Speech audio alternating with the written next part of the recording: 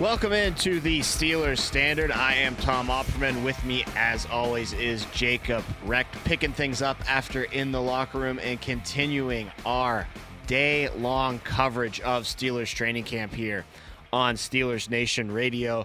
Before we go out to Heinz Field and talk about training camp and the actual 2021 Steelers, let's get in the Wayback Machine, Jacob, because there were some more Hall of Fame festivities that took place last night. We all know Saturday night was a big, big deal for Steelers Nation. Bill Cowher, Troy Polamalu, and Donnie Shell all getting their busts and jackets in the Hall of Fame. But last night was just as important for Steelers Nation. One less inductee from the black and gold going in last night than there were Saturday night, but the two men that went in were just as important as the three that went in on Saturday. Alan Faneca and Bill Nunn. Bill Nunn, certainly very long overdue. Faneca, a little long overdue as well. So for different reasons. Two guys finally getting their due and getting into the Hall of Fame. I wanted to start with Alan Faneca and just, again, like we said on our shows yesterday when talking about these speeches, it's so great to hear them list all the men and women in their lives that helped shape the path that they walked to get to the point where they're at now, giving this speech in the Hall of Fame. It was great to hear that from Faneca. Again, it was amazing to see all of Steelers Nation there. That crowd carried over from Saturday night for the Sunday night Without festivities question. as well. And it was a total takeover of Canton. And, you know, this class, I know Donnie Shell and Bill Nunn, made their mark in eras that, we weren't even thoughts yet by our parents, let alone born. But Bill Cowher, Troy Polamalu, and now Alan Faneca, those three guys hit close to home for our generation. And it feels like we have a lot of connections with this Hall of Fame class, more so than maybe any others in the past that the Steelers have had. Yeah, yesterday when we were on with Wolf in the locker room, we were telling him how the only guy that we had known who was in the Hall of Fame was really Jerome Bettis. That was the only guy we could put our hands on. Like when we and watched say, his speech, we were like, yeah, the bus. Remember that I know. guy? I can tell you memories, several of them, not just one or two, but many memories watching the bus. And now to have Coach Cowher, who we saw win a Super Bowl, and obviously Troy, as iconic as he is, and now Alan Faneca could be in there. It feels good to have something tangible to say it's no longer just the 70s era that is so great and remembered to be one of the best ever. But now you could say, look, we have our pieces too. And of course, Ben Roethlisberger will be there. Maybe Marquise Pouncey, maybe a couple of other guys along the way. Who knows? Mike Tomlin and Kevin Colbert, for sure. Mike Tomlin and Kevin Colbert, for sure. Along with Ben, and who knows who else. Yeah, but Pounce, Hayward's fringe, Pounce's fringe, TJ's DeCastro's fringe. TJ's got a On long his way to way, go, but yeah. he's on his way, yeah. But it feels good to not just have one guy to say that I can tell you how great he was based off of my experience watching him. No question. It's a totally unique experience and a new experience for us. Unique's the wrong word. A new experience for us because now we're maybe it is unique because there are a lot of franchises out there. A lot of franchises out there without Hall of Fame guys. Well, I think, a lot of people get that experience and see the players that they grew up with get in, so I don't think it would be that unique, but it's new for our generation because, yeah, they started with Jerome Bettis a few years ago, was really the first one through the door, and then obviously followed up by Cowher and Troy, and now Alan Faneca. The floodgates are going to start opening up, though, like you said. We're going to start seeing a couple more from our era, I think, sneak their way into the Hall of Fame. Very excited about that. Ben Roethlisberger, obviously the one that's at the very front of your mind. But sticking with Alan Faneca and just illustrating again just how dominant this man was at the guard position. One thing that I think gets overlooked, just simply because there's so many great stats when it comes to Allen, but the thing I haven't touched on our shows lately is he was a 6-time first-team All-Pro. I mean, not just All-Pro on the second team. The first team, they decided that he was the best guard in the league 6 times. I mean, that's such an incredible feat. 9 times he went to the Pro Bowl. I mean, those numbers are just, they really smack you in the face. They're something that you won't see from many people in this league. The only guard that's playing currently that I could think has the same kind of makeup would be Quentin Nelson in Indianapolis. But who knows if you even get to 6 first team all pros with him because that's just such a feat that's hard to do even for the best of the best. And now he's suffering with a foot injury. Yeah, You this don't know year's how not he going to can be the come first back. team all pro year. No, certainly not. You can't make it when you're missing at least. If you think if it's possible that he misses that 12 weeks, there's just no way. There's just no way. But yeah, I mean, the model of consistency is Alan Faneca, right? And we've talked about how in the locker room and on our show over the weekend how it's possible Alan Faneca is the greatest guard to ever play the game of It's football. very possible. He's definitely the greatest one in Steelers history. I think even not in just Steelers history, but from the 2000s and on. Maybe even the 90s and on, because he was obviously there for a little bit in the 90s. But yeah, I mean, how you cannot ask for much more than what you can't ask for any more than what Alan Faneca gave you. I think the fact that he retired and became like the skinniest beanstalk you could ever see. It's incredible, Tom. I saw him in person one day, and he was talking about how he runs marathons now, and his diet completely changed. You would think most linemen, I mean, look to our friend Craig Wolfley. we can't go a conversation. We can't go a single segment without talking about how much what we're having for lunch or dinner later that day. I mean, it's weird though. Linemen can go both ways because then look at Wolf's longtime partner Tunch. I mean, Right. he's slimmed down immediately after he started. right, playing football. as Wolf and many listeners know, I mean, we do weigh-in Wednesdays for Wolf. If Wolf's under 300 pounds, it's a good day. If Tunch is over 200, it's a good day for Tunch. That's how it goes. So I think that whole slimming down, though, it kind of feeds into the way he approached the game as a player. I have a sense that Allen really immersed himself in his work and was a workaholic almost when it came to playing guard. I mean, I don't know if you go 6 straight years without having a holding penalty, if you're not just a total workaholic at the position, trying to Product be of your as own technically craft, sound right. as you can possibly be. It's not just about your own physical gifts that you had plenty of. It's about really the technical skills that you develop on the line and the little stuff that makes you that much better. I feel like Allen obsessed over that. So I think, post football, you lose that giant obsession in your life. Oh, I can focus this somewhere else. Maybe I'll focus on losing a bunch of weight, then running in marathons and working out and really pouring my attention to that. So basically what I'm saying, I think this is a guy that if he decides he's going to do something, it's going to happen. He's gonna do it. He's going to figure out a way to get to the finish line. He might not know how he's going to get there, but he's going to get there. And you saw that in his NFL career. Like I said, 6 straight years without a holding penalty, only 4 holding penalties in his entire career, 2 in his Pittsburgh Steelers career. The other 2 came when he was in a Jet and a Cardinal uniform. So just an absolutely incredible man and really a face of those mid-2000 Pittsburgh Steelers that could easily be forgotten because linemen are kind of the nameless, faceless people of the teams. But no chance if you were a fan of those teams in the aughts, you didn't know number 66 for the black and gold. Absolutely. And it felt good to see David DeCastro not only take on the number in the guard position, but kind of carry on that legacy. But we talked about on our all-time standard episode when crafting our all-time offensive line for the Pittsburgh Steelers, we had said, how difficult is it to pick the guards? It's not. It's the 2 number 66. You have David DeCastro and Alan Faneca, but looking to the center position, it was a crapshoot. You didn't know who to go with between Dermontti Dawson and Mike Webster, and obviously your third guy would have been Marquise Pouncey, but still a good third option to have. But where do you think, Tom, that Alan Faneca ranks among all-time offensive linemen for the Steelers' history when you put him up against Dermontti Dawson and Mike Webster? He might be right in between. It might be an Alan Faneca sandwich with Mike Webster at the front and Dermontti Dawson on the rear I mean, end. those 3 are 3 of the greatest offensive linemen to ever play the That's game. the holy regardless- trinity in Pittsburgh. Absolutely. Is the Alan Faneca, It's just Dermontti Dawson. a shame. It's Dermontti a shame Dawson- that you can't put on 2 centers out there. That's right. Dermontti Dawson had the game changed for him, though, so you might have to put that in to the equation. But, yeah, those 3 are certainly the holy trinity when it comes to the Pittsburgh Steelers and their offensive linemen. The thing with Alan Faneca, too, is what was the crazy? I think it was 9 years he had blocked for an 1,000-yard rusher in the Out NFL. of 13 years. Out of 13 seasons, 9 of his seasons, he was a part of the line that helped clear the way for a running back that cleared 1,000 yards on the season. No offense, but I don't even know the name. Could you think of the names of the New York running backs or the Arizona running back he blocked for the one year he was there in Arizona?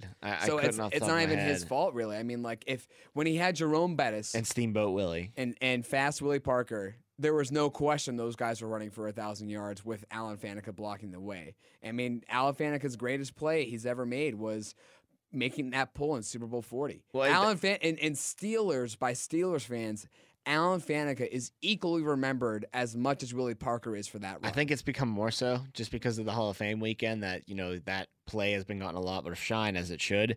And people have been illustrating more so than probably usual, That play doesn't happen if Alan Faneca doesn't Absolutely not. pull and have that great leading block to clear the way for Willie Parker. I remember back watching that game, and this was when TV broadcasts were a little different, and they were predicting during the game when it was clear in the fourth quarter that the Steelers were going to win who could have been the MVP of that game. And obviously it wasn't going to be Ben Roethlisberger because he had a pretty bad day. Yeah.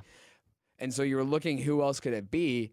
And obviously Hines Ward went on to win it. But people were saying during the broadcast, like, this is Al Michaels and John Madden calling the game. It could be Alan Faneca to win the MVP because of how great of a move he pulled. Wouldn't that have been wild? An offensive That would have lineman been winning incredible.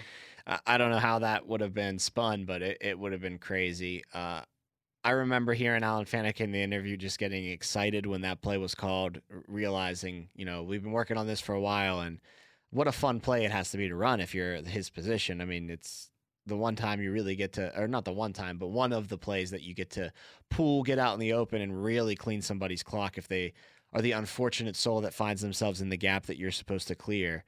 And boy, did Alan Faneca clear it. Before we move on, we're going to talk about the offensive line currently in the next segment, but we got to touch on Bill Nunn, obviously, before we wrap this segment up. The one thing that really kept resonating with me was how much it stunk that Bill had unfortunately passed away before this honor was able to be received. This is something that he deserved more than, maybe any of the Steelers that had gone in before him, because those guys really aren't there in a Pittsburgh Steelers uniform without Bill Nunn. He was responsible for drafting 13 Hall of Famers. And if you let it, it'll get you a little mad that he wasn't in at the appropriate time when he was alive and able to accept the honor himself. But very touching video tribute to Bill Nunn, and a guy whose bust deserves to be immortalized forever, because you can't tell the story of the Pittsburgh. You go into the Hall of Fame, you see all these busts from the 70s and the 80s now, and now you're seeing some guys from the aughts come in, and you're seeing, especially the 70s though, and you're like, man, look at all of these Steelers here.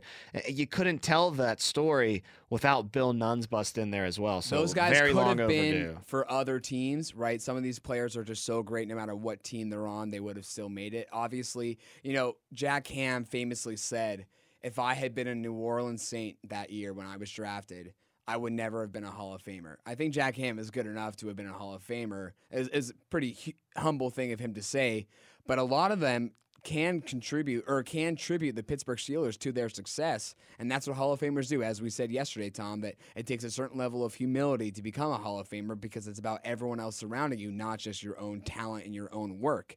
But Bill Nunn, I mean, those guys, the Steelers Hall could be looking very different if it weren't not for Bill Nunn. And you talked about how you cannot write the history of the Pittsburgh Steelers without him. Think about it. Obviously, the Rooneys are the Rooneys, and everyone knows them. No one else with a last name other than Rooney has been with the team for longer than Bill Nunn. I think that's something that gets overlooked by people too, is because, obviously his legacy lives on in the 70s teams, and that's the thing that really carries him. But Bill's was around well into the 2000s and was still around when the Steelers won their 2 Super Bowls in the 2000s. So, and when they went to the third one as well. This is a guy that not only, of course, was the architect of the 4 trophies in the 70s, but he has his fingerprints on all 6 of the Lombardi trophies and all 8 AFC championship trophies that the Pittsburgh Steelers franchise has. So you're right, Jacob. I mean, if you're looking at, the face of the franchise, obviously it starts with Rooney, as the next it should, guy up but the next guy up is Bill Nunn, as far as seniority is concerned, and just as far as overall impact. I mean, love the Rooneys. No offense to them. I mean, there's no team without the Rooneys, right? But he might have a little bit more of overall impact as far as winning is concerned than the Rooneys did. They run the team, and they've done so as well as any owner has in any sport in the world. I don't know if there's a better family or a better organization run than the Pittsburgh Steelers. But yeah, I mean, you're absolutely right, Tom. In terms of in the locker room or actual impact on how the team is formed and crafted, I don't know if anyone, even the Rooneys, come close to Bill Nunn. We'll talk some current day offensive line as there is some concerns at the guard spot now for your Pittsburgh Steelers. So we'll get into all that on the other side of the break. You're listening to the Steelers Standard right here on Steelers Nation Radio.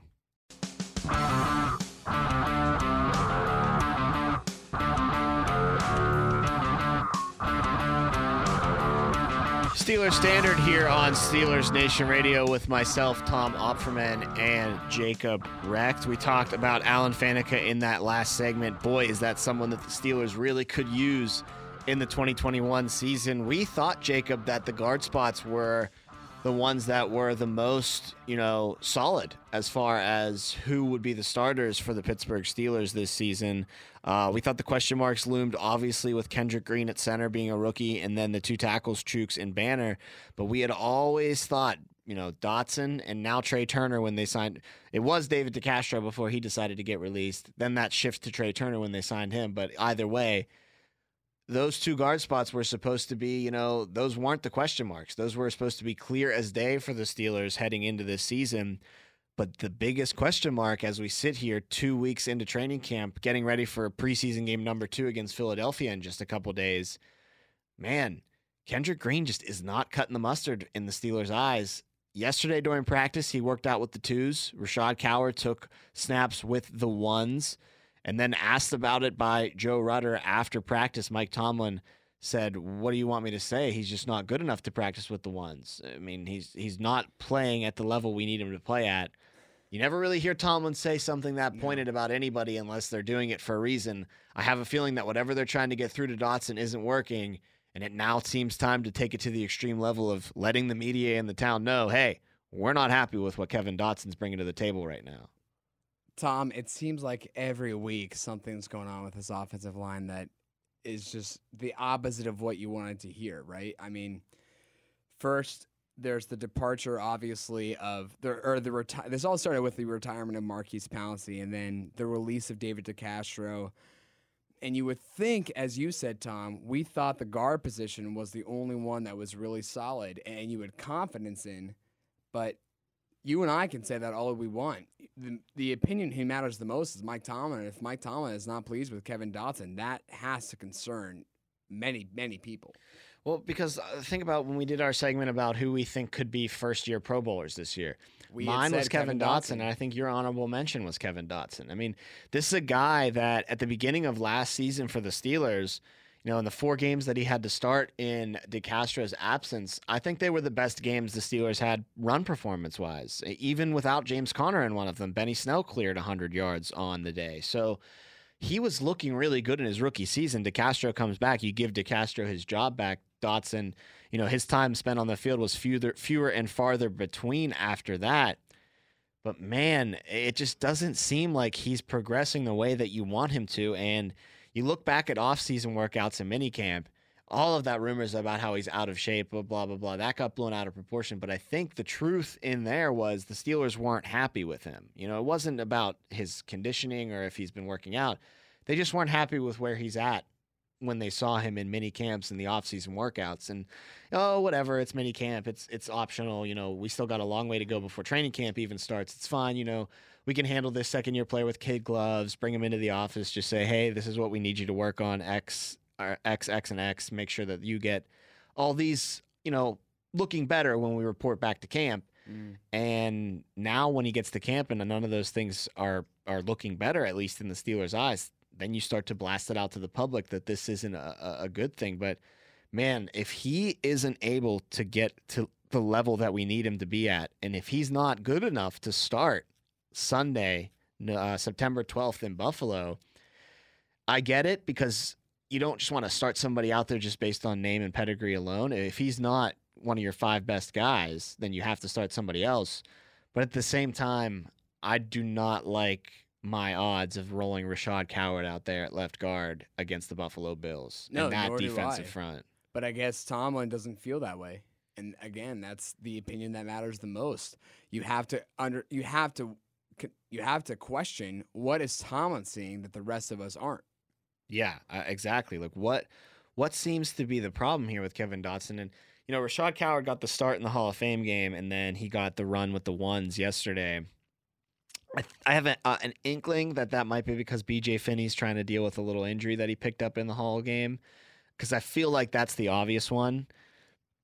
And no offense to Rashad Coward, maybe this is just me being a coward because I just don't really know him that well.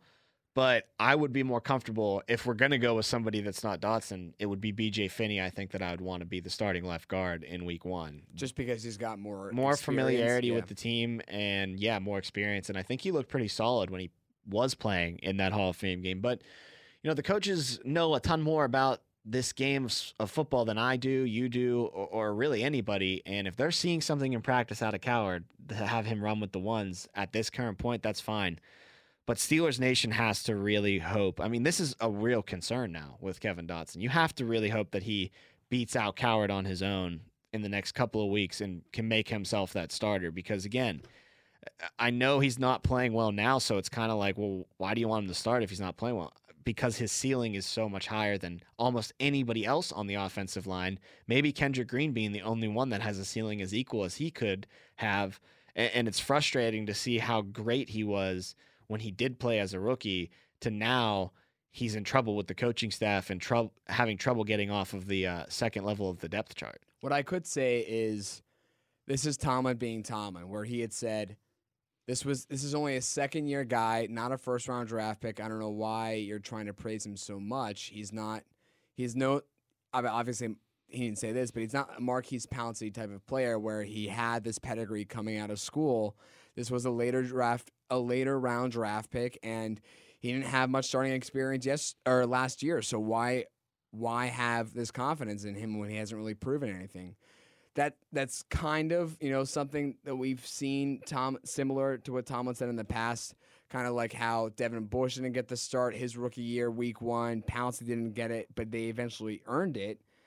But for some reason, this felt different, Tom. This felt a little more critical than normal from what we've heard Tomlin say about younger guys getting their starts.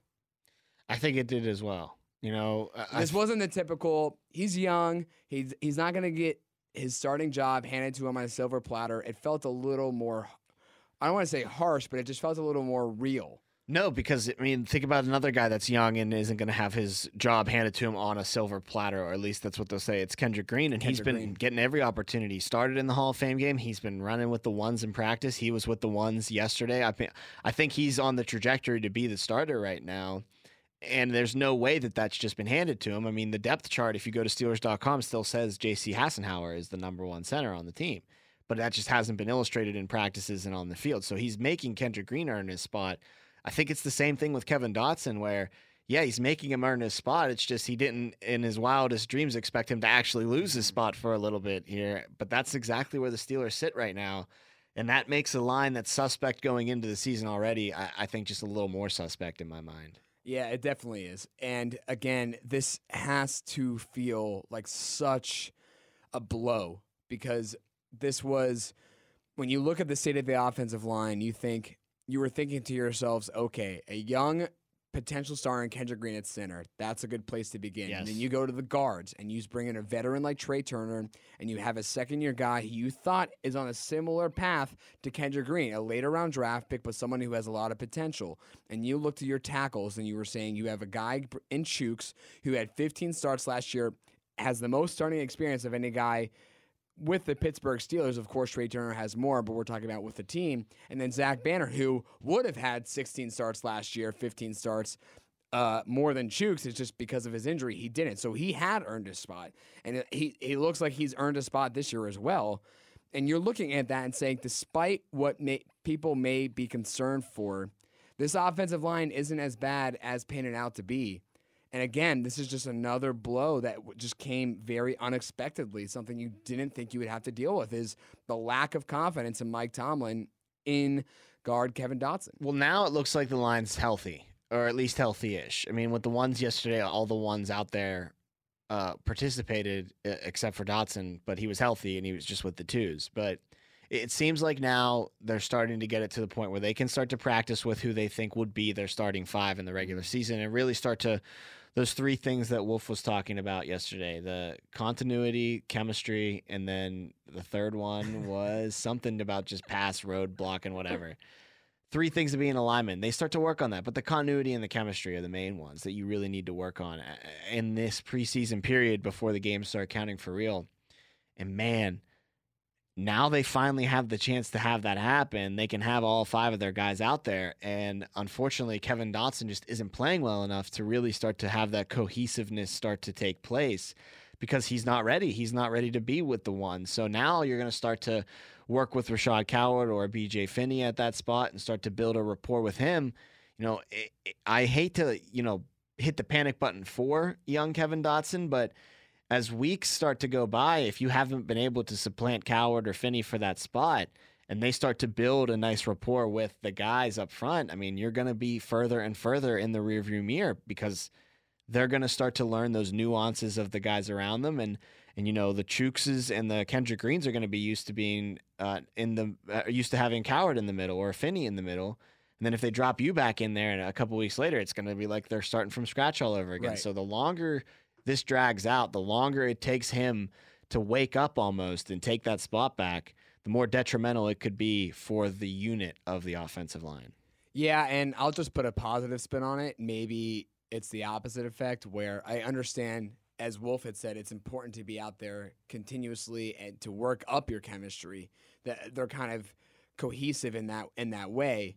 And maybe that's true, but if you bring in someone like Dotson, not necessarily at the beginning, but at least you wait a little bit. Maybe it's kind of not a revitalization, but you kind of feel like this is someone who we didn't have available to us earlier, and now we're bringing him in. This is the guy we thought who we did want to start at this position. Bringing him in now, maybe it instills a little bit more confidence in the rest of the line. I don't know. I'm just trying to put that positive spin on it.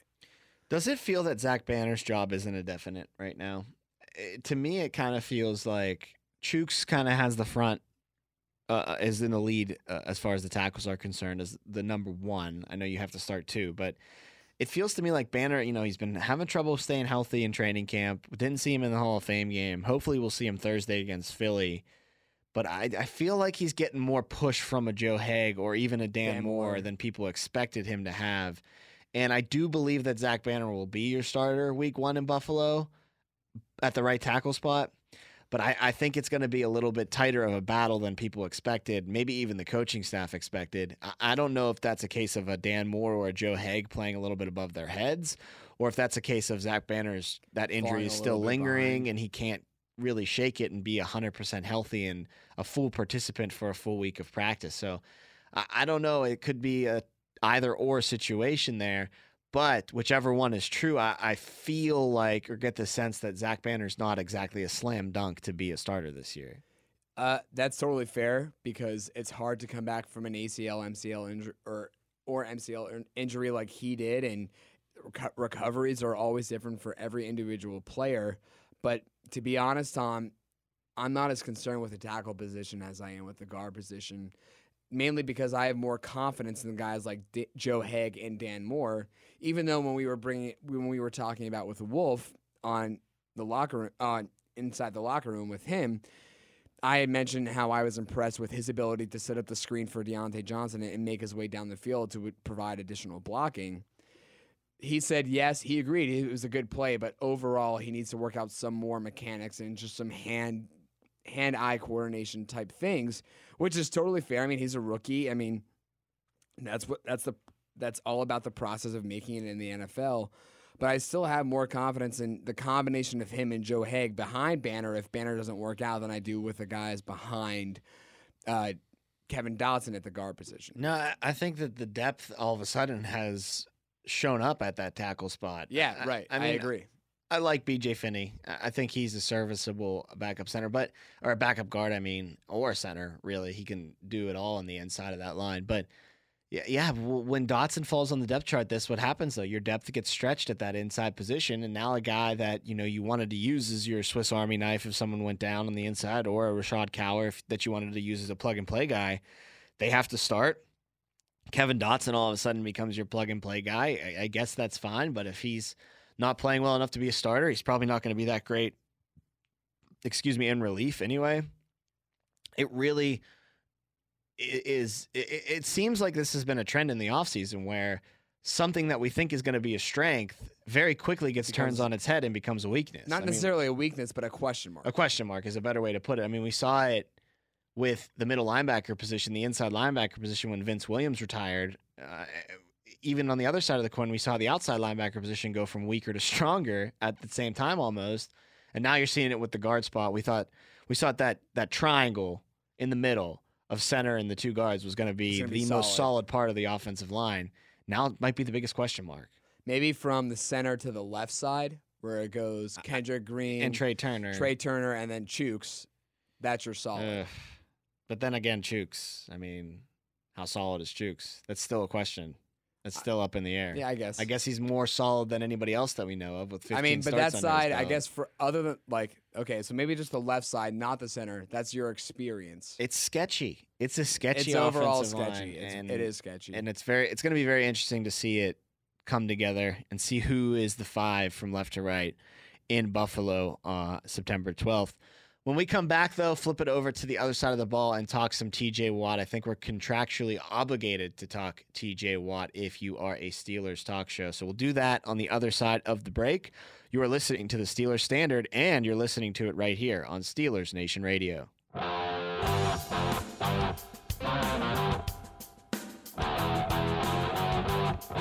Tom Opferman and Jacob Recht rolling right along here on the Steelers Standard here on Steelers Nation Radio. Steelers practice going to be getting underway in, I'd say about a little over an hour now. 1:30 start as usual for the Steelers. Getting ready for their game Thursday in Philadelphia against the Eagles.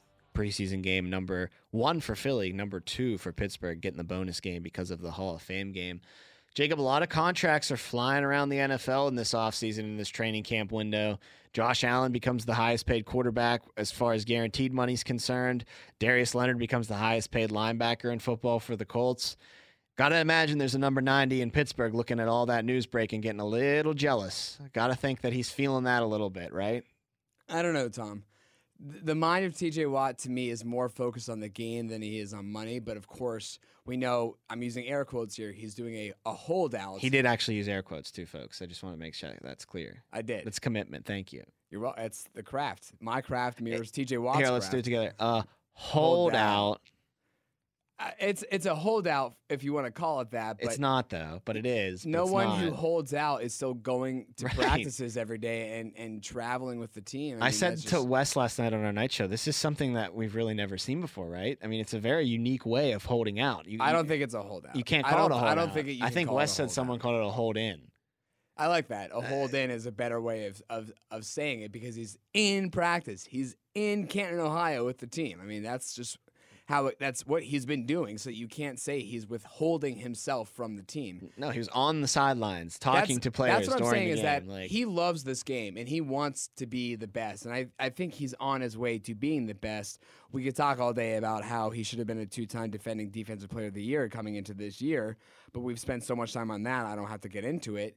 So I do think that, yes, I'm sure it's kind of ringing in his ears a little bit, saying, okay, Josh Allen got this big deal, Darius Leonard got this big deal.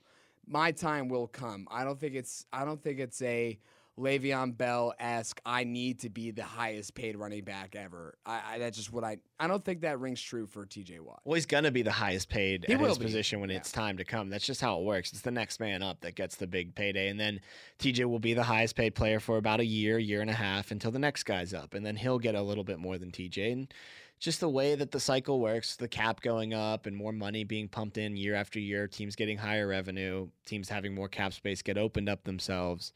So that's just the nature of the business side of the NFL. But I think both sides of things, the Steelers and TJ Watt's camp, I think they're both coming at it from a feeling of they both mutually understand what's happening.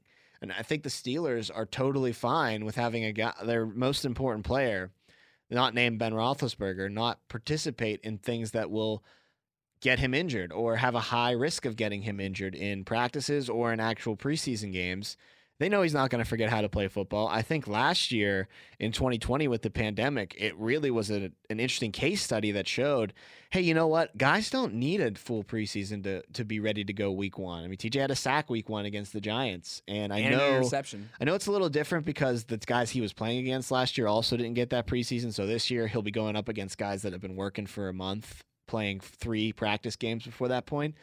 But I still don't know if it makes that much of a difference when you're that great of a player. Like the fact that someone might get a month of work in versus an Alex Highsmith, that might be significant. But a TJ Watt's a different story, man. I mean, he's the best defensive player in football, not named Aaron Donald. And he might be the best defensive player in football, including people named Aaron Donald. I think he's the front runner to win Defensive Player of the Year this year. So it's going to be interesting to see how he can respond if he just gets dropped in week one against Buffalo without seeing any other action. There is some worry that you might lead to an injury, maybe some soft tissue damage or something like that, just based on his lack of contact leading up to that point. But I think that's a risk I'm willing to take. You know, you don't want him to get hurt at all, but I guess in a really morbid way, you'd rather him get hurt in a game that actually matters than in a make-believe game that we're playing right now. Yeah, I mean, so I think basically what I'm trying to say is TJ Watt, it makes total sense. You don't even have to explain why he's doing it. But the Steelers are probably sitting back and going, yeah, we're cool. Like, do what you need. Like, this works for us too. You know? It's definitely a mutual beneficial relationship or events that are unfolding in front of us that's going on. Because I personally don't want to see TJ risk himself in any way. I'm totally fine with him being on the sidelines for all of preseason, for all 4 games, not playing a snap. Maybe if you want to, just to get yourself ready and just get your body exerting yourself in game form for one play or maybe one series, fine. If you really want to, and I feel like TJ Watt kind of has that need to do so. Like I said earlier, he loves the game of football. It's everything to him, and I can't imagine he would say no to any opportunity that he gets to play. But again, in practice, I'm cool with him not, exerting himself too much. Just he's there though. Like, this is such a weird thing for people to call it a holdout because he's not going to be playing catch up in that week of practice leading into the Buffalo game. He's going to know what the defense's schemes are, what their plans are, what they want to do. He's going to know how Highsmith looks. He's going to know how Ingram looks. He's going to know how the front's looking. He's going to know how the secondary's looking because he's there. It's just a matter of he goes through the individual workouts. He goes through the walkthroughs. Then when it's time to start doing some hitting, he saunters off to the sidelines with the trainer and does some more individual conditioning drills and works on his pass rushing moves. Which is it's not like he's just sitting on a tackling dummy and eating a sandwich. No, he's active while he's there.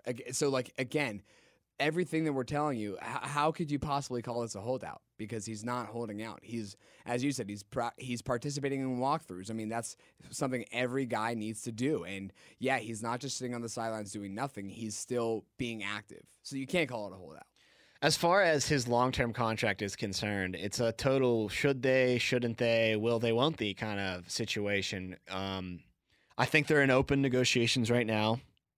Art Rooney, when he spoke last week, was pretty confident that they'd reach a deal before the training camp period concluded, or at the very latest, the preseason concluded. We know the Steelers don't like to work on contracts in season, so really they only have until that first week in September to get something done. I think they want to get something done. I think this is a guy that you want to hitch your wagon to for a long time. But business sense, the franchise tag, I know that's an ugly word here in Pittsburgh. We're trying to polish that Le'Veon Bell stink off of that phrase. Bud Dupree did a good job doing so. I mean, he served under the tag admirably. Unfortunately got injured, so you held your breath a little bit, but it worked out for Bud. He was still able to get that long-term deal and get his payday in Tennessee. So you thank God that injury didn't come back to bite him. But it makes kind of sense to put the franchise tag on TJ as far as the Steelers are concerned and try to, just keep working this thing one year at a time. And I think that especially becomes the move if Rooney was serious when he said it's not written in stone that Ben's last season is this year. He might come back in 2022. If Ben comes back in 2022, then I think you just got to keep going 1 year at a time. And it might just be time to put a franchise tag on TJ. And I know at first TJ would probably take a little, I don't want to say offense to it. I don't want to say offense. I don't know. I think he would just be upset about it because you want that long-term security. He wants the deal, right. And, I mean, But he's made I think himself he the also, face of that defense. That Brett, he feels like, look, don't you want me to be a Steeler for a long time and secure that face of the defense? What more could I have done to earn myself a deal and be here for the long haul? But man, if he gets that franchise tag and he accepts it, I know this is a bit of a risk because what if injury happens or what if his play just starts to drop off at this point? Don't think that's the case. I mean, I rolled my eyes at you saying that, but it's always possible. So if he gets the franchise tag and he balls out, he continues to play better, like he continues to improve under that tag. That's kind of worse. I mean, obviously it's great for the Steelers, but it's bad in a way because it's bad for the Steelers. It's best case scenario for TJ Watt though, right, because right. like I said, the cap goes up year after year. I mean, TJ Watt signs his deal this year, he get $30 million every year maybe. If he waits 2 years from now, that might turn into $33, $34 million a year. So it would be a gamble on himself. He'd get all the guaranteed money under the franchise tag. But if he waited until say 2023 to work that long-term deal out, it's not much, but he might be able to squeeze an extra $1 million, $2 million out of the cap and out of the long-term deal than he would have if he signed it in 2022. So it's a long con play for him. But if they do slap the tag on him, that would be the way I would approach it in his mind. I would be like, I'd be like, look, it's upsetting I didn't get that long-term deal, but I'm going to go out and have a perfectly healthy season and my best season yet and get even an extra couple million on top of what I was going to get this year in 2023. That would be the mindset I would go about with. But again, that's a huge gamble on yourself. And in a sport where your knee can go sideways on the next play and your career is done, if you are so good like a TJ Watt, you want that long-term security and that guaranteed money right now. Because you just never know when your number is going to be up with that really gruesome injury that just isn't going to have you playing the same for the rest of your career. Right. You never know. But I do think TJ Watt, as I said, he loves the game of football, but he also knows how the business works, right? He knows every which side of this game and of this business, whether it's on the field or off the field. He knows how things operate. And I think he's going to be able to kind of, even if he does get that franchise tag this year, I think I said took offense to it. I guess it's not the right word to say, but he's kind of going to, I think in TJ's mind, knowing him, I think it's going to kind of burn a little fire under him and say, okay, well, you didn't want to pay me this year, so you're going to have to pay me after this year because you only gave me this amount of money this year. I'm going to make you pay even more than what you wanted me to pay or what you would have paid me last year if you didn't give me the tag. I don't think there's going to be any question, like we said, if he doesn't practice in the preseason, that he'd step up and play extremely well during the regular season, have a defensive player of the year type of performance.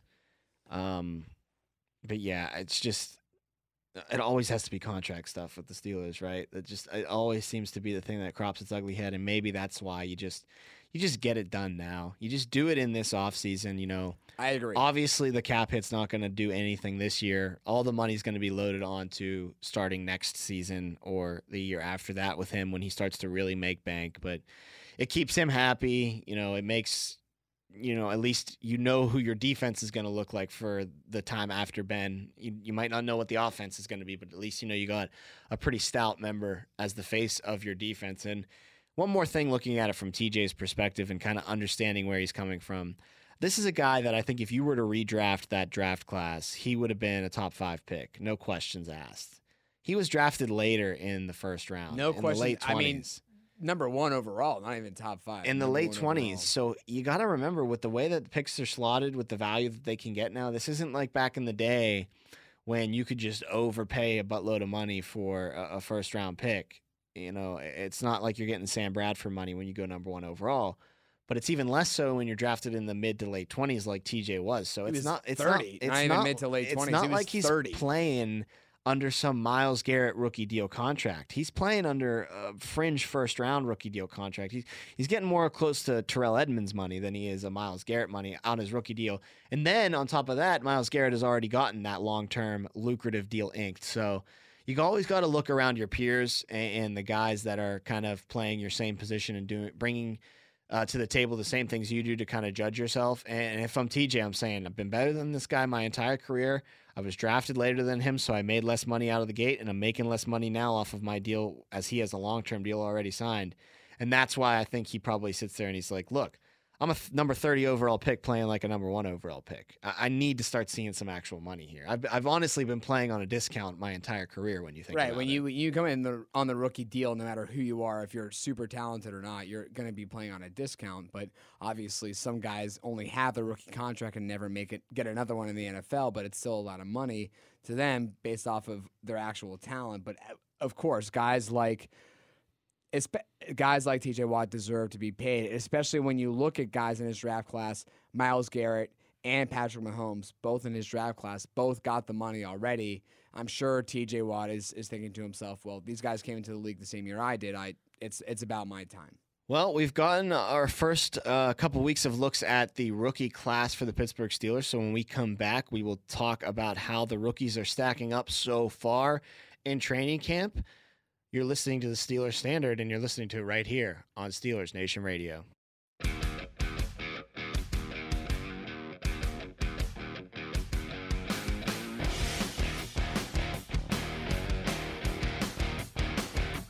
Back here on the Steelers Standard with Tom Opferman and Jacob Reck, working our way towards Steelers practice here at Heinz Field today. We are not at Heinz Field today. We are doing things from back at the studio. When we are done here in just about a half hour, we will throw it out to Wesley Euler and Arthur Moats at Heinz Field for Steelers practice. No doubt they'll be looking at the rookies in Steelers practice. A lot is on the line for these rookies, especially the ones picked at the top of the draft class. Got to start with the running back. Before we get to him, though, some running back news in the NFL, Jacob. Saquon Barkley has come off the physically unable to perform list today and will be back in action with the New York Giants.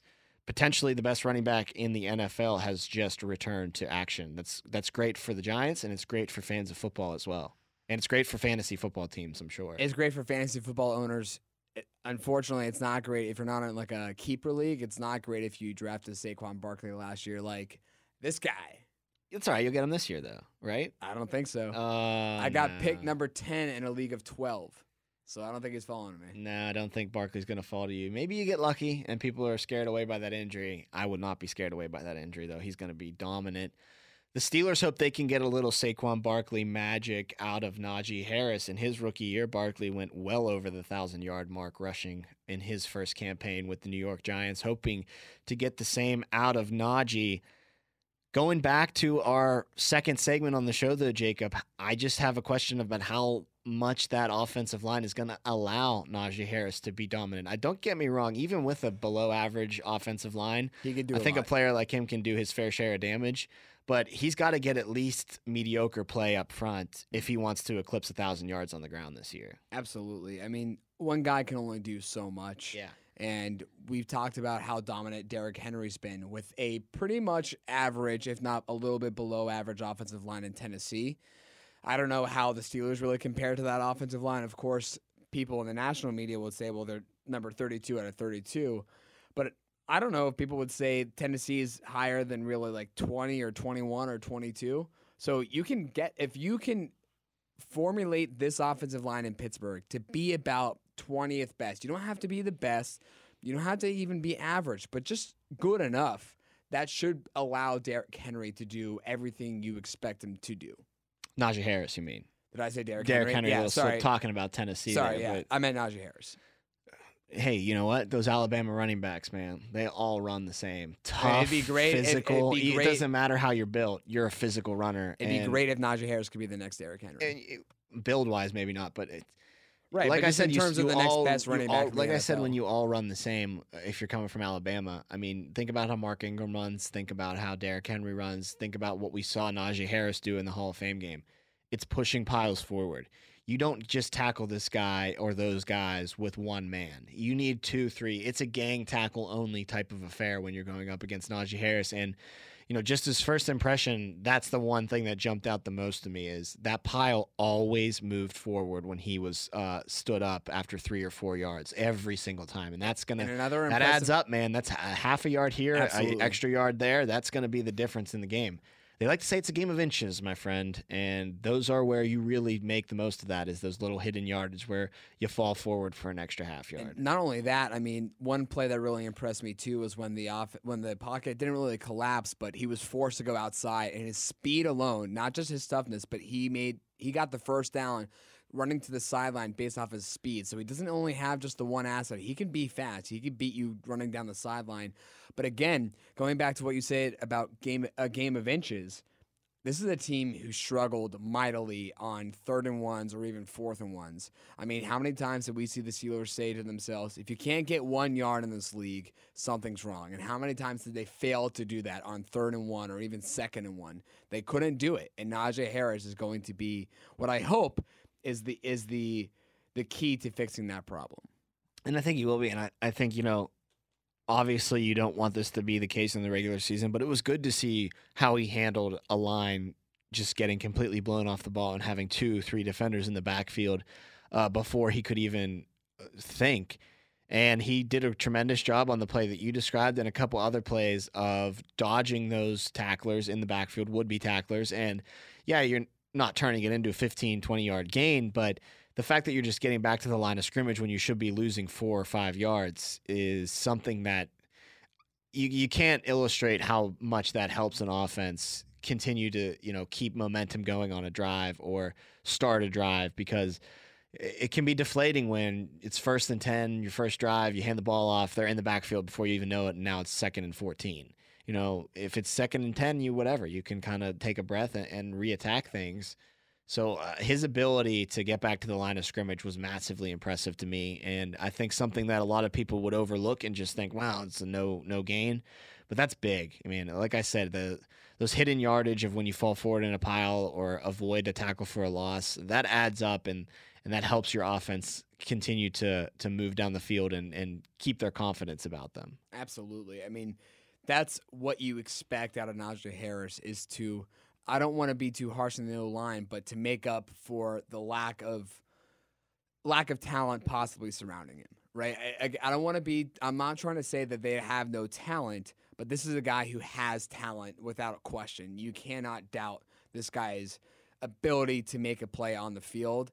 And yeah, I mean, you want him to be able to have the easiest time possible of having the game he wants to have. And that all relies on the offensive line. The other rookie we got a real good look at was Kendrick Green, the center out of Illinois. Started in the Hall of Fame game, and he didn't do much, to impress, but he didn't do anything to make you think that he's, miles and miles behind where he should be. Nothing, got through him that was like, wow, number 53 really got his butt beat on that play. So, I think just the fact that, he didn't really expose himself is a positive, because that's really what you got to do in this first game is getting your feet wet and learning how to be an NFL player. Tomlin illustrated that's why he likes to have the rookies play in all the preseason games. Is it's not about the game itself. It's about the build up to the game. This is the NFL. You got to have your mind right. You need to have your pre-game rituals up to speed. You need to know what you're getting into to have your headspace in the right headspace when it starts counting for real in week 1 against Buffalo. And you saw that with Kendrick Green, stepped in and did the job solidly.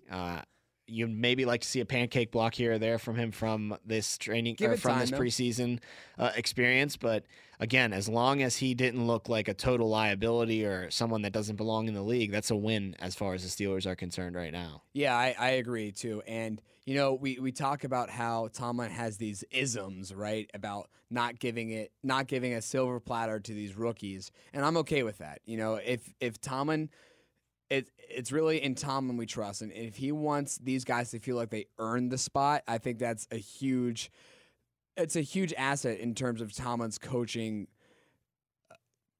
abilities, is that he's not just going to make these guys feel solid. He's going to make them feel like even though in Tomlin's mind it was their job to lose, he's going to make them feel like it was actually earned. And I think that it's okay if Kendrick Green continues to not necessarily get the first team reps or get the start.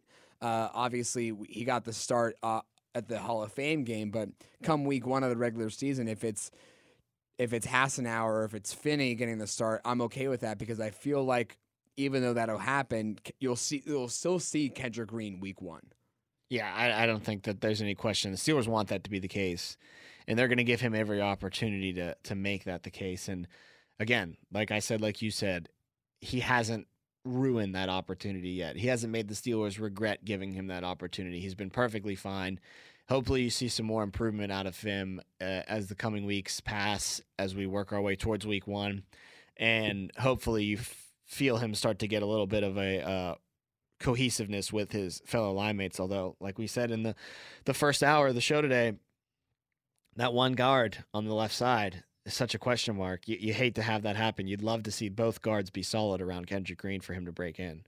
Yeah, again, this is going back to what Wolf told us, consistency and chemistry. And even though we said that it's okay if he doesn't get the start, you kind of want him to get as much practice time as he can with the guys who you expect to start alongside him once the regular season kind of gets into the full swing of things. Because we said he may not get the start week 1, but you expect him to get the majority of starts throughout the regular season. And so, again, it's okay he's not getting it now, but you really need to start working him into that starting lineup in order to build that chemistry. The other rookie that figures to be a pretty massive contributor to the Steelers in the regular season this year didn't get a chance to play in the Hall of Fame game. Pat Freiermuth, their second-round pick out of Penn State, dealing with a bit of a shoulder injury that kept him out, was back at practice yesterday, though. We'll be working all week long to try to get himself ready for Thursday's action in Philadelphia. Got to be a little concerned with how good Rader looked as far as blocking is concerned in the Hall of Fame game. Wolf touched on that as one of his big takeaways. Rader looked like a really solid blocker, maybe the best blocking tight end the Steelers have right now. And, Gentry, in his own credit, did a really solid job as well when he was in the second half of the game. But Freiermuth was the guy they drafted to be the blocking tight end this year. And obviously he's experiencing a bit of a learning curve coming into the NFL, trying to get up to speed as far as blocking at this level is concerned and blocking some of the monsters that come at him. I mean, you hear all the time Alex Highsmith's been kicking his butt pretty good in practice, and that's a good thing. It's a good thing to welcome into the NFL in a practice environment, in a controlled environment, rather than an actual game. But you just got to see him go up against someone in another uniform now, and you hope that he's a very solid blocker and at least looks the part because, again, they got a playmaker in Eric Ebron. And I know that Freiermuth is going to bring that to the table as he works his way through the NFL in his career, but at this current juncture, at the starting point, he's just got to be a real solid blocker, and I'm very eager to see if he can get up to speed in time for week 1 in Buffalo. My only concern, Tom, is the fact that there are 4 guys at that position, and I just don't see the Steelers keeping all 4, and I don't know beyond Freiermuth and Ebron who the Steelers are going to be more comfortable with keeping as a third option. Yeah, you heard Wolf think about that they might keep 4 tight ends. I think he's wrong there, no offense. I mean, it's as you said yesterday, if they do keep 4, the fourth guy especially is going to be the 53rd man, 52nd, 53rd man that makes that roster. Hopefully he's really good at special teams too, because you need special teamers in that 50 to 53 range of guys that make your roster. And also, a guy like a Zach Gentry, what can't Derek Watt do that he can't do? Yeah, exactly. So, great point. So if you have a guy like Derek Watt, you don't really need the need for 4 tight ends. No, you got 3 tight ends, and then your 4th spot is fullback / tight end. And I think that's how teams that's how teams have operated in the past before. I know the fullback has been phased out in some teams' game plans. Steelers have a fullback, but seem to phase him out of their game plan from time to time. Hopefully that changes this year. But yeah, I think you can't have 4 tight ends and a fullback. You can't commit 5 roster spots to kind of the same quasi position, and I think that's why you'll only see 3 of those tight ends make it. Rader probably the front runner to be number 3, and then you'll see Derek Watt pick up the slack as that number 4 spot. Yeah, I agree with you, but I just don't know which guy they're going to go with. I mean, we talked about Rader being the better blocker, hope it doesn't matter. Right, exactly. You got to just hope it doesn't matter, and that it's a Ebron Freiermuth show with a little Derek Watt sprinkled in every now and again, and then that would be perfectly fine. As an extra block, if you really want to pack the O-line and just have Derrick Henry fall forward. That's the only other time I would say. Keep pull calling him out. Derrick Henry. Did I say Derrick Henry what's with again? this Freudian slips of Derrick Henry that I guess I just have a little crush on Derrick Henry. You just today. want Najee Harris to be Derrick Henry so badly. Listen, I think we all hope that Najee Harris can be a little bit like Derrick Henry. We're going to wrap things up here on the Steelers Standard when we come back, so don't you dare go anywhere. We'll be right back here on Steelers Nation Radio.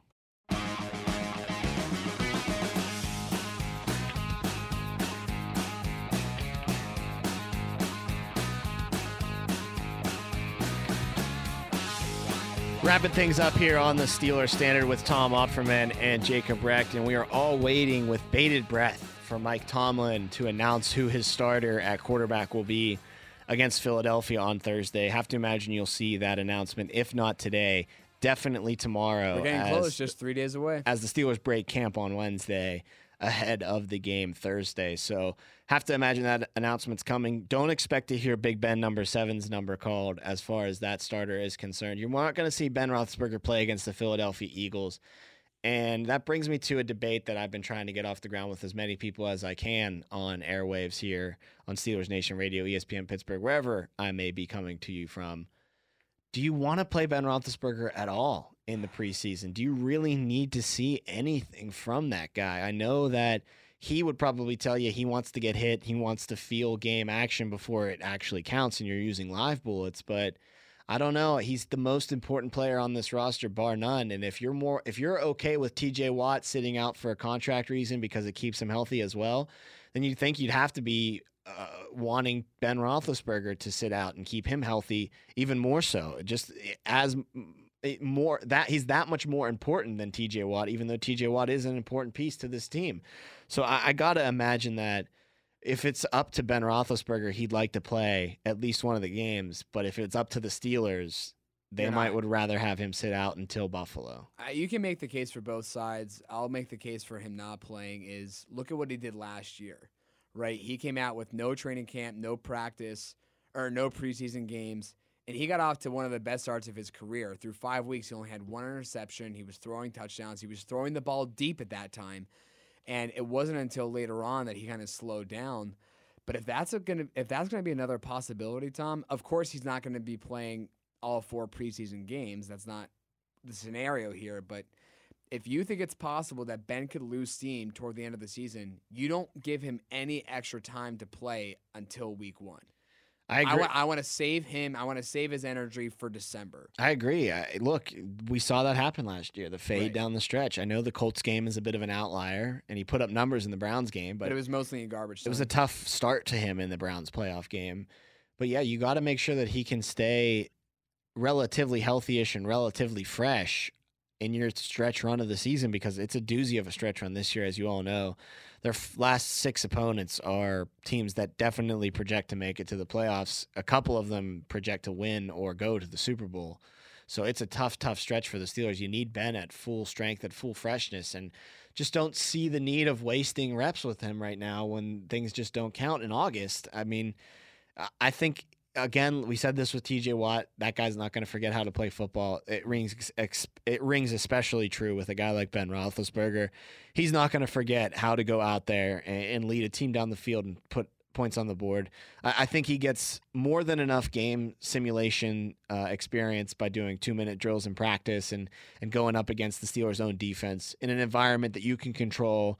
And you can make sure that if TJ Watt does, or he's not participating, if Melvin Ingram or Alex Highsmith come flying off the side, they just 2-hand touch your quarterback instead of actually put him in the ground like would happen in a real preseason game. So, yeah, I think it's just, I'm sorry, Ben. I know you would like to get your feet wet a little bit, but it's just in our best interest to keep you on the sidelines until things count for real. And then I'll make the argument for the other side is the fact that maybe he lost steam because he wasn't getting the reps and then he got in the training camp that he missed out on last year. I mean, it's very possible. You could look at it from either side, but I do agree that I think if you were to ask Ben and you were to ask the Steelers, they would give you conflicting They'd be on the opposite side of things. Conflicting answers. I think so too.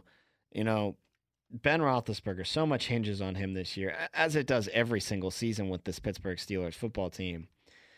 You just have to hope to God that the health stays up with him and that the line can continue to protect him. But that's a major concern And I think that that's probably feeding into the concerns in the preseason is our line is suspect as it is already when things start to play for real. We're not even fully healthy, first of all, on our front five. So if Ben were to play a preseason game, who's to know that we wouldn't have one of our twos or a couple of our twos out there with him, potentially risking him getting sacked even more. And in the games that Ben's going to play, you'd have to imagine that it would be the second preseason game for everybody else, third preseason game for the Steelers against the Lions.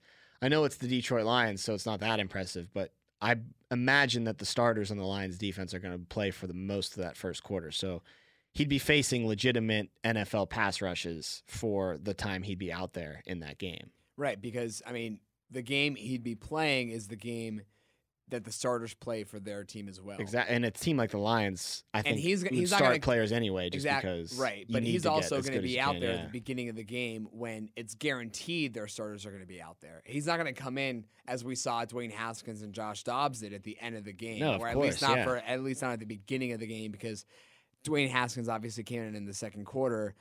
Dobbs obviously finished the game, but you sure it wasn't Derrick Henry? I think it was Calvin and Hobbs actually. So Ben's obviously going to be out there for the beginning of the game if he does play, and that means guaranteed he's playing against their starters. Well, like I said, I think the only game he would play if he does is the Detroit game on August 21st. So but again, how afraid are you really of what's going on in Detroit? I don't really know. No offense to the Lions, but I don't know if I'm that afraid of them. I don't know. Dan Campbell. In the preseason. Dan Campbell seems like a football guy, man. He seems like someone that might have his players so fired up for a preseason game they'll be snapping legs when things don't actually count at all. I feel like Dan Campbell's that kind of guy. He seems crazy.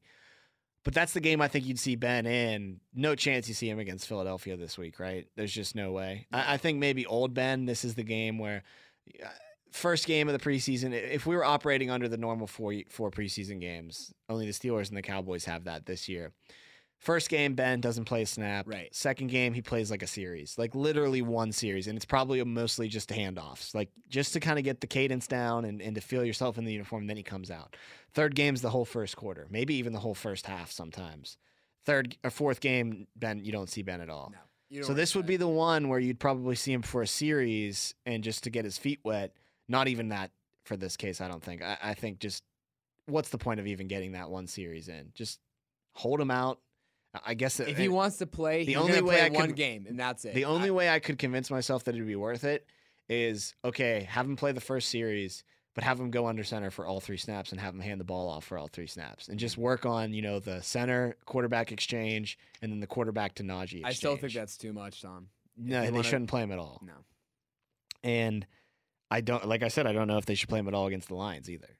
I think that might be too much. The Lions, maybe the Lions game is the one where you just do the one series and you just snap the ball a couple times. That's the only time you do it. If you play him in more than one game, if he's out there on the field for more than one game, I think it's too much. So it's either Dobbs, it's either Rudolph or Haskins probably as the starter on Thursday in Philly. I think the one interesting thing to look at is if they come out and Tomlin says we're going to go with Haskins to start things off, and then we're going to go with Rudolph in the second quarter into the second half, like Haskins did in the Hall of Fame game, then I think you get your first legitimate smoke signal that this is a legit position battle. They're thinking about both guys with that number 2 spot.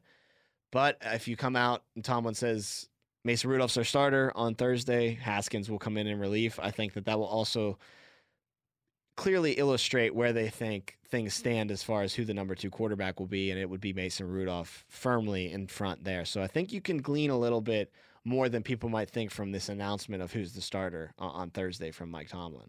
Yeah, I mean, I said personally, I don't really care who gets a start. I care who's out there for more. I know you have the opposite opinion where you think because I think when you get the start, you're out there with more starters. So like there'll be more Philly defenders that are legitimate, and then you'll be working with Claypools and Harris and a good offensive line. So I think also in the first game, Dwayne Haskins did get more drives or more series than Mason Rudolph did. So I guess right, but with the twos for the most part. With the twos, that's a good point. So I think it's kind of an even balance. It sounds like you're leaning to the point where you think it's all on the guy who's named the starter. I don't think it's that one-sided. Well, how do you think things are shaping out right now in that position battle, if you can even call it that? I think Mason Rudolph has this job pretty much on lock. I think it's more of a fan and a media creation that there's even a battle between him and Haskins right now. I think in Steelers' mind, Rudolph is number 2. It would take a cataclysmic event to have Haskins jump over him. It does sound that it's more so of a reaction by the fans and the media, just from what they get to see out of Haskins. Like I've said before, he's a little more versatile on his feet. He's a little more mobile on his feet. He's got a bit of a cannon too.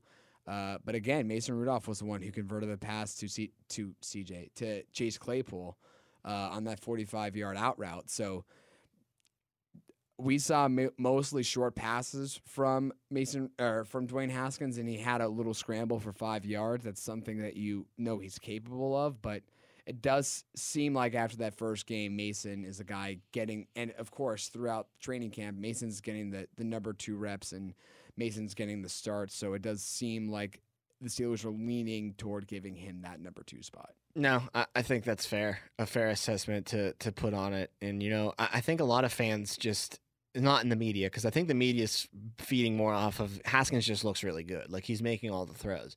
I think for the fan base, though, it just comes off of that he's not Mason Rudolph. Like, I think that's really the leader in the clubhouse as to why they want Haskins more. Is just because it's somebody different and exciting, and it's someone that isn't Mason Rudolph. And I think that they're just very sour on a guy who's actually a more solid backup quarterback than I think a lot of them realize. I agree. I mean, this is the problem that you want, though. These guys are both viable options. Yeah, some teams just have nothing in the backup spot. I mean, look at the Colts. They don't even have their starting quarterback, and they're left with. They're talking about Jacob Eason right now from Washington, right? Yeah, and then they're all like, it's almost like a foregone conclusion they're going to get Nick Foles from Chicago too, but that just hasn't happened yet. And also, Nick Foles. Do you even want Nick Foles? I mean, no. Outside of Philadelphia, he hasn't done anything. But they're trying to capture that Frank Reich magic again. You're right. I mean, Frank Reich's last season was Nick Foles was under the tutelage of Frank Reich, but it was really Carson Wentz who led them to the Super Bowl. It was just Nick Foles got them that win. But of course, you could be in much more dire scenarios than the Pittsburgh Steelers are right now. No question. And we will be anticipating the announcement from Tomlin in the coming days, if not today, on who will be the starting quarterback Thursday in Philadelphia. Do you have a prediction? Who's going to be the starter? Mason Rudolph. Okay. Yeah, it's going to be Rudolph again. I don't see. Again, I think the position battle is not even one that to be had. I think it's just Rudolph's job. I just think it's Rudolph's job, and then Haskins is very impressive. And I think the talk going into camp or into the offseason is Haskins going to be able to beat Dobbs out and be the number 3 guy, and he's definitely done that so far. Of course. So I think that's where we stand with that. That's going to do it for us, though, today here on the Steelers Standard. That is not going to do it for Steelers Nation Radio's coverage of training camp. We're going to kick things out to Heinz Field next for our main guys, Wesley Euler and Arthur Moats. They'll be coming at you from 1 until 4 this afternoon. Work your way through Steelers practice with those two on the Steelers Blitz. For Jacob Recht, I am Tom Opperman. Thanks for listening to the Steelers Standard, and it's all right here on Steelers Nation Radio.